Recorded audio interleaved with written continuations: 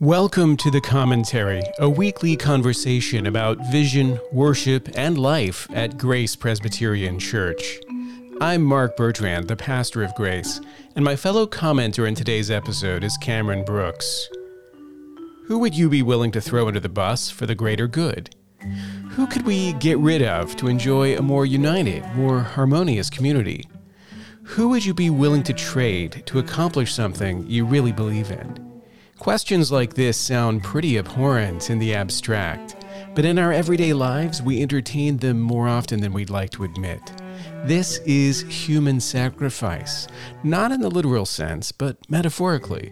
And in this episode, Cameron and I discuss the way Jesus confronts the many ways we devalue the people all around us.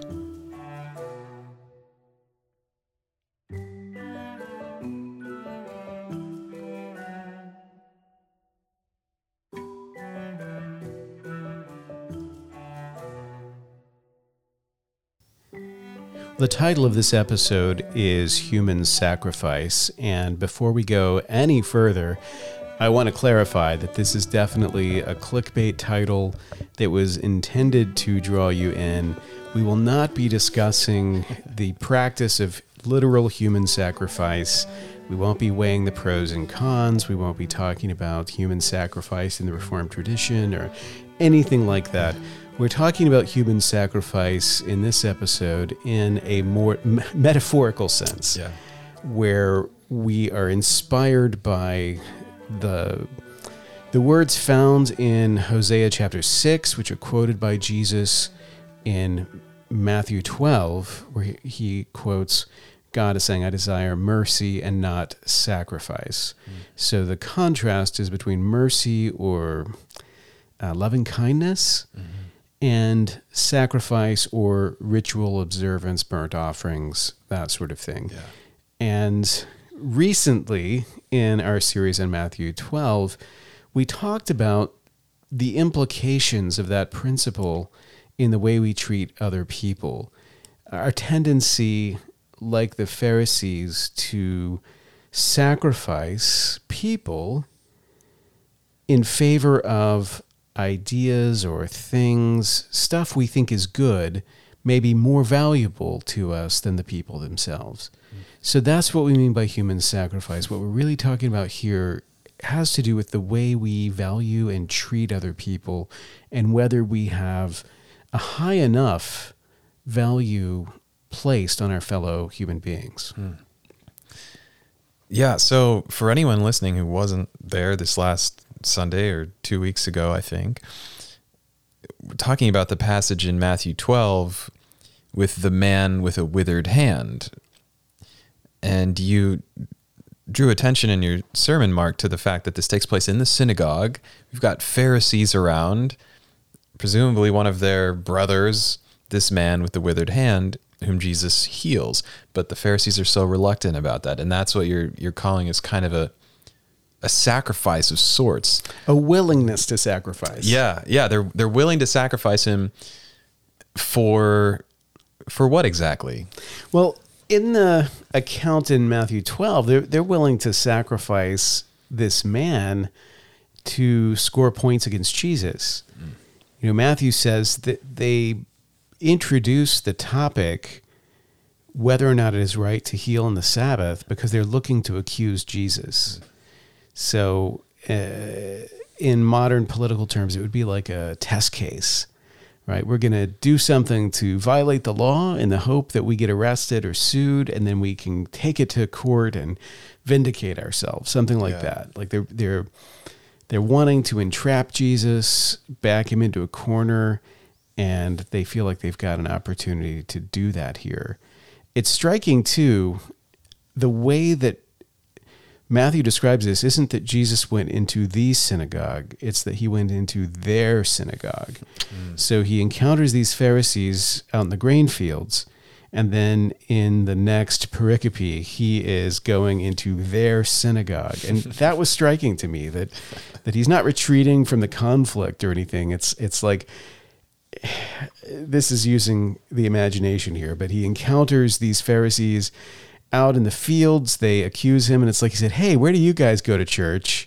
that's where I'm coming. Yeah. Next service, I'll be there. Mm-hmm. And he shows up on their doorstep, right? So this is their congregation. Presumably this man is someone they know, someone that they are in community with. Maybe they've known him their whole lives. He could be related to them, and he desperately needs healing, right? He needs to be made whole. Jesus does that. And so he comes into their synagogue, and instead of welcoming him, instead of saying, hey, look, sorry about the whole grain field encounter, but while you're here, maybe you could heal this person we love. Yeah. Instead, they just keep at it. Yeah. And I just found myself, after reading that passage, going back to that again and again, and just trying to imagine where you'd have to be, like your mindset, for Jesus to show up at your church, to have people that you care about who need to be healed, and to be willing to throw them under the bus just so that you could score a point against Jesus. Yeah. It's frightening. And yet one of your points in the sermon was that we do this. All of us do. I think that idiom you just used, throw him under the bus, is a way that we describe it. Maybe sometimes comically, like, right. Oh, don't throw me under the bus. But what we're talking about is kind of a betrayal of somebody else, or a sacrifice, if you want to go all the way. And you had, I think it was 3 points in the sermon, or 3 objects or altars to which we sacrifice people sometimes. And you said ideals, desires, and there was something else. Things, objects. Yeah. What did you have in mind with those? Well, so I think a lot of times we pursue good ends. We have good intentions. We want to make the world a better place. Yeah. And sometimes people have to suffer in order to bring about that greater good. So that's a classic example of a willingness to sacrifice actual people in hopes of making sort of abstract people's lives better. I want to make the world a better place, but to do that, I'm going to have to make a few people miserable, that sort of thing. That's the trade, basically. Yeah. Desires is not as noble, right? Yeah. That we're motivated by desires. Some of those desires are righteous. Some of those desires are sinful, but always like a longing for like a wholeness that we don't have. We want to fill this gap. We want to lay hands on something we don't have. And in order to get to that state of being, oftentimes we're willing to basically sacrifice people to get there. I'll give you a really banal example, and this happens constantly. If you've ever had, a friend, let's say a friend in high school, and he gets a girlfriend, and you used to spend all this time together, and you had this tight relationship, and all of a sudden you are barely seeing the guy anymore. He hardly answers your calls. He doesn't hang out with you anymore, that sort of thing. And it's like you had this relationship, and now it seems like it meant nothing because it was just like a stepping stone to get him to the relationship he really wanted, which was this romantic relationship. You're expendable. Yeah, exactly. Yeah. That sense of your expendability. Now, if you take that and you transpose it to other situations, think about work. How many times have we found ourselves at work investing our time, our lives into some project, and only discovered that as far as the boss is concerned, really we aren't what matters. It's just getting the job done, however it needs to be done. And if that means you miss your kid's game, or it means that you are stressed out and working too much and your health suffers, so be it. The important thing is reaching the goal. Yeah. You can go on and on thinking about the scenarios, but essentially when we see people as a kind of disposable resource to achieve some other end, that's a kind of sacrifice that is one that I think Jesus encourages us to feel uncomfortable about, right? That God loves mercy, not sacrifice. Yeah. That God wants us to show love for one another, not to sacrifice one another. That should give us pause, because we are constantly using one another to get where we want to go. Right. Yeah, this is just a really rich idea for me. I've never really thought about the opposite of love as sacrificing somebody else, because we know that we have a duty to love others. My wife, for example. I know Jenny doesn't listen to all of these episodes. She might not hear this one. She wants to keep loving you. Yeah, exactly. But I have a duty to love her as her husband, and I understand that. But I don't often think about my failure to love her as a kind of sacrifice, as like putting her on some altar so that I can pursue something else. Right. And yet I think that happens often. As a creative person, maybe I'll speak for myself, that it's easy to get caught up in your creative ambitions and this vision of your work or your identity, one of those, sorts of things, or some opportunity. And suddenly everybody else sort of like fades away. My relationships are secondary to this ideal thing. Right. And maybe somebody could be a means for me to get there, but everybody else will sacrifice to get there. And I think there are sacrifices that society condemns, but sacrifices that it celebrates. Yeah. If you take your paycheck and you blow it on liquor when your kids are at home starving without shoes, no one's going to pat you on the back for putting yourself first and, fulfilling your desires at the expense of the people you love. But, you're touching on something where it's more ambiguous, right? Because if you, write a great poem or build a great building or do some great thing, and as a result, you weren't there for the people in your life and that sort of thing, we look at that and we think, well, of course, a great artist, you've got to focus on the art, and I'm not trying to make this a simplistic black and white kind of thing. I realize it's complicated, but ultimately our orientation towards other people is either instrumental or it's something more. And Jesus calls us to make it the something more. When I was in college, I read Martin Buber's classic book, I and Thou. And this is a hard book to describe because it's sort of it's a work of philosophy and a work of theology and a work of psychology and an essay. And so, it's kind of all rolled into one. But reading this book with friends of mine, this became sort of our terminology. So Buber describes two sorts of relationship. One is the I-it relationship, and one is the I-thou relationship. And he specifically says thou, not you, because he's trying to elevate it. Yeah. And he's trying to put a certain perspective on the other, right? That this isn't just a thing. This is a capital P person. Now, originally, I remember resisting this classification a lot and not wanting to throw all of my I-it relationships under the bus. In other words, not completely condemn the idea that some relationships by their nature are this way. But as I've gotten older and as I've reflected on this more, and certainly as I've studied scripture more, it seems to me that there's less room for that than I thought there was when I was 20 years old. So just to clarify, is he saying there are some relationships with other humans that we classify I-it? Exactly. Okay. Exactly. So like if we were looking for synonyms, these days we talk a lot about objectifying someone. Yeah.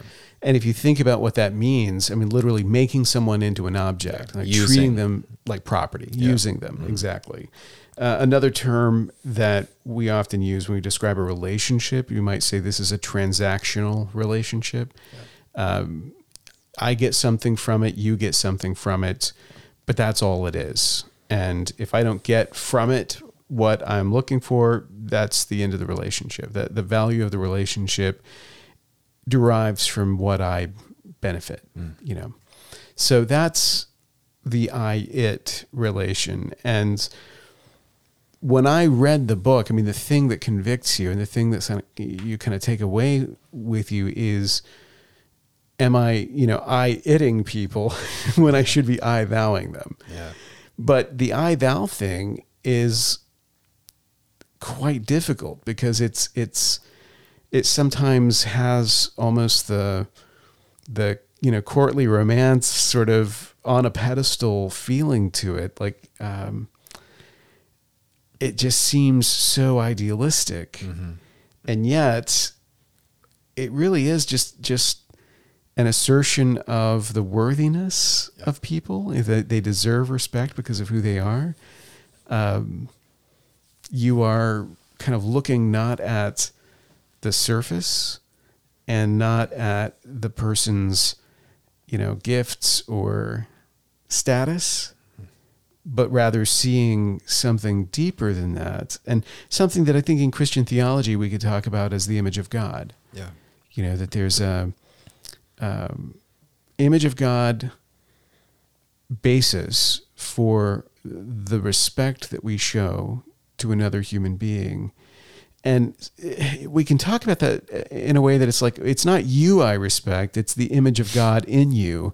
But I don't think that's quite right, because you are made in the image of God, right? So in respecting that, I'm respecting you, right? That it's not a separable concept in this way. So maybe another way to think about it is that I-thou relationship is a relationship that is the end, not the means. Right. So if you're a certain kind of guy and you hear that, it just sounds horrible, because you already don't want to talk about your relationship, and now you're being told the relationship is the end. It's the purpose. It's the thing you're there for, not just some end that you're going to get something, or means by which you will get something else that you want. Right. But that's what he's getting at, that as long as I'm in relation with you because I need something out of you, or I hope to sort of get somewhere through you or something like that, that's the I-it thing. It's only when the relationship is for its own sake that it's at this higher level, but the higher level is the proper level. Like it's at the human level, to put it that way. Yeah. I don't often quote Immanuel Kant on this podcast, but one of his famous categorical imperatives was never to treat someone as a means only, but always and everywhere to treat every person as an end in himself. And I, that's what he's getting at, that there's some like dignity in humans that demands our respect. And I think we could leave room still for transactional type relationships so long as we respect that dignity in others, right? Yeah, maybe what we leave room for is let's say like an economic relation. Yeah. That there's a community aspect. We're in relation with people and we serve one another, and there's an economic and oikonomic aspect to that, but it doesn't have to be merely transactional. That it isn't just using people. And so I think even at the level of, of course I need other people in order to survive. I no man is an island. Yeah. Even so, you don't have to use people. You don't have to objectify people. And you certainly don't have to stand in the way of their wholeness to score some points in your argument with Jesus. Yeah.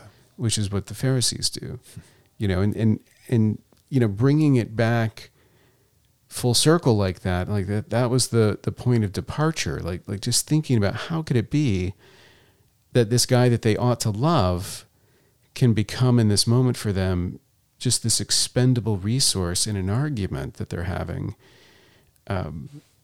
It's inconceivable on the one hand, but on the other hand, it's very relatable, because we've all done this. We've all treated people in ways that were, shameful and inconsistent with their true dignity. What's striking, though, is that Jesus doesn't do that, right? Jesus doesn't just engage in argument with them and forget, oh yeah, there's this guy who needs healing.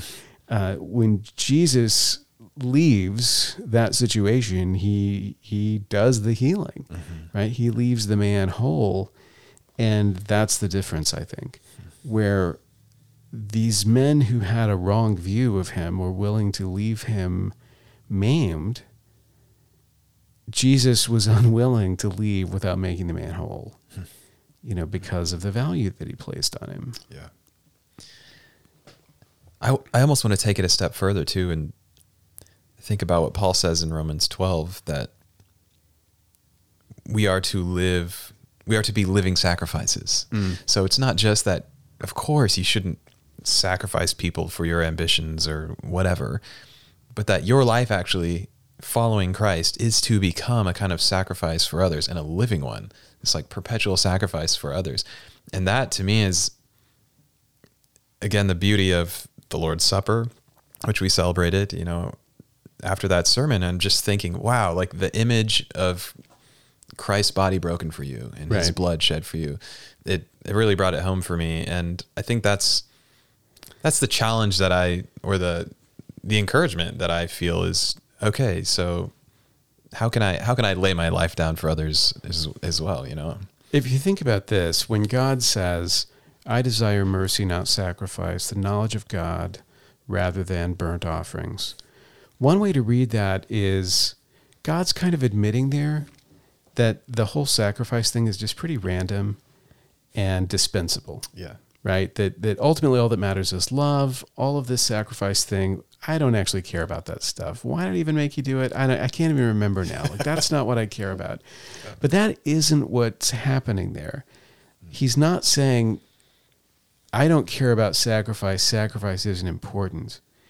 I think he's demonstrating the inadequacy of the sacrifices that we're capable of making, right? He has in view a greater sacrifice of himself that all of these lesser sacrifices just foreshadow. Yeah. So he intends to offer himself on the altar as a sacrifice, and that surely is behind this statement, right? That sacrifice will be an expression of his mercy, of his love. Mm-hmm. It's not an accident that those words from Hosea 6, verse 6, come right before Hosea 6, verse 7, which begins, like Adam, they transgressed my covenant. So he's talking about this particular sin, but he's comparing it to that original sin of Adam, that transgression of what in theology we call the covenant of works, that necessitates this sacrifice by Christ. So there's a connection between those things. And I think you're right that if we want to show love and proper respect to those around us, our attitude will be self-sacrificing. We won't be looking to others to sacrifice for us. We won't be sacrificing others, whether they want to or not, for us. We'll rather be looking to make sacrifices for their good. There's an interesting connection here, too. The way we treat people oftentimes is determined by what we need to justify. So if you think about wartime treatment of the enemy, this is true, I think, in most wars, but it's a thing that doesn't age very well. So if we go back historically and we look at, propaganda of World War II and the way that American propaganda characterized German or Japanese soldiers, if you go back to World War I, you go back farther than that, you find these really uncomfortable things that are being said. That we're not fighting human beings here. We're fighting vermin. Right. We're fighting subhumans. And in the, the sort of quiet reflection of the study, you hear language like that and think, oh, that's abhorrent, that's terrible. But it makes sense if you realize, oh, we're going to be killing these people and we're going to be treating them really badly. We're going to be burning their cities and laying them to waste. And it's really hard to do that to human beings, who are like us. It's hard to do that to families. They're like our families. And so in order to treat them the way that we intend to treat them, we have to tell ourselves things about them that are going to justify it and make it okay. The term that we use for that is dehumanizing. Right? We dehumanize our intended victim. You always see this in crime shows, right? When you're taken hostage by the killer and you're trying to convince him to let you go or whatever, you start telling him, your name and about your family and that sort of thing. So that you humanize yourself, right? Yeah. Because it'll be harder for him then to do away with you. And that spectrum maybe is an extreme example of something that really does lie at the heart of this, that we treat people as objects so that we can use them as objects. But the treating them that way comes first, right? So those Pharisees probably didn't treat this guy with love and respect and then suddenly flip. Right. My guess is every time this guy with the withered hand came into the synagogue, there he is again. Mm-hmm. They would have looked down their noses at this guy. They would have wished he went to some other synagogue or, whatever it is. They probably had already in their hearts given this guy up so that the idea of doing it in this moment wasn't a big leap, wasn't something they had to struggle over. I mean, if that's the case, then I think for us, you can reverse engineer that to figure out, like, how do we fight it? If we don't want to be that way, if we don't want to be human sacrificers, then the answer is to stop dehumanizing and to rehumanize, like to humanize people, that we have to really reflect on their value. We have to force ourselves to see the value in people that society will congratulate us for finding contemptible. It's... different generations experience this differently. In the past, I think there was an easy contempt for the poor that at least officially we don't see things that way anymore. But now it's kind of good to be contemptuous of those who disagree with you, in politics. And oftentimes those disagreements will cut along class lines so that there are these uncomfortable, I think these people are stupid and they also happen to be, less advantaged than me. And, so all of that just to say that if we develop habits that insist on the dignity of humans and we force ourselves to rehumanize those that we have tended to treat badly, that makes it so much harder to sacrifice instead of show mercy. Yeah. It prepares our hearts that when we're tested, we're going to show that love even when it's difficult. We're going to show that self-sacrifice even when it's difficult. Whereas if we don't do this, I think all too often when we're tested, it's easy to just exploit and use other people. You drew our attention to the word restore in the sermon. And maybe that's a good way to think about what we're trying to do here is the first step in loving someone is to humanize them. To love them is to humanize them, but to see them as a human, to value them is a kind of restoration. It's seeing them as they really are in God's image and then treating them accordingly. And, just as Jesus literally, physically, restores this man's hand, we're called to do that in different ways as well. It's a good insight. I think, we were talking earlier about, the friend who gets a girlfriend and drops all of his friends. I think there is a similar insight there with the guy who worships the idea of a girl, but not the reality. You know, it's like he thinks he's in love, but he's really in love with a fantasy. And nobody wants to be loved as what they're not. Yeah. You know, you don't want to be loved because someone has sort of invented a fairy tale version of you. You actually want to be loved for who you are. In that sense, you want to be loved for your actual humanity. Otherwise, it's like you're actually being sacrificed for an ideal of you.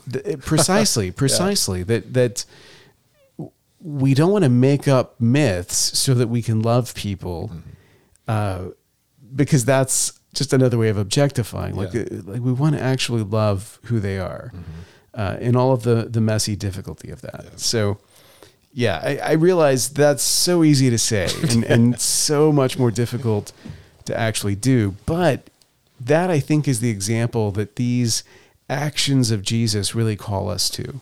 You know, when you see Jesus, even in the midst of this running debate, this running argument where it seems like so much is at stake, his focus is not on winning an argument. His focus really is on making people whole. And I see that, and I just think that's what I want. That's the example that I want to follow, and that I want us as a church to follow. That if it means losing an argument, you know, if it means, you know, enduring a disadvantage, but in the process of that, we have loved people the way Christ would. I think, to me, that's the right place to be. That's the right way for a church to live.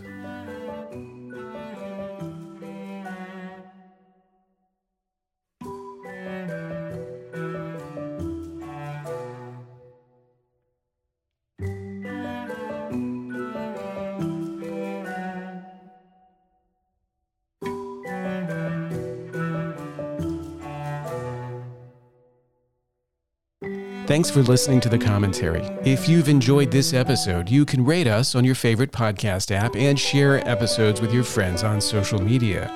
You can subscribe to The Commentary on Apple Podcasts, Spotify, and Stitcher. To find out more about us online, visit graceforsiouxfalls.org.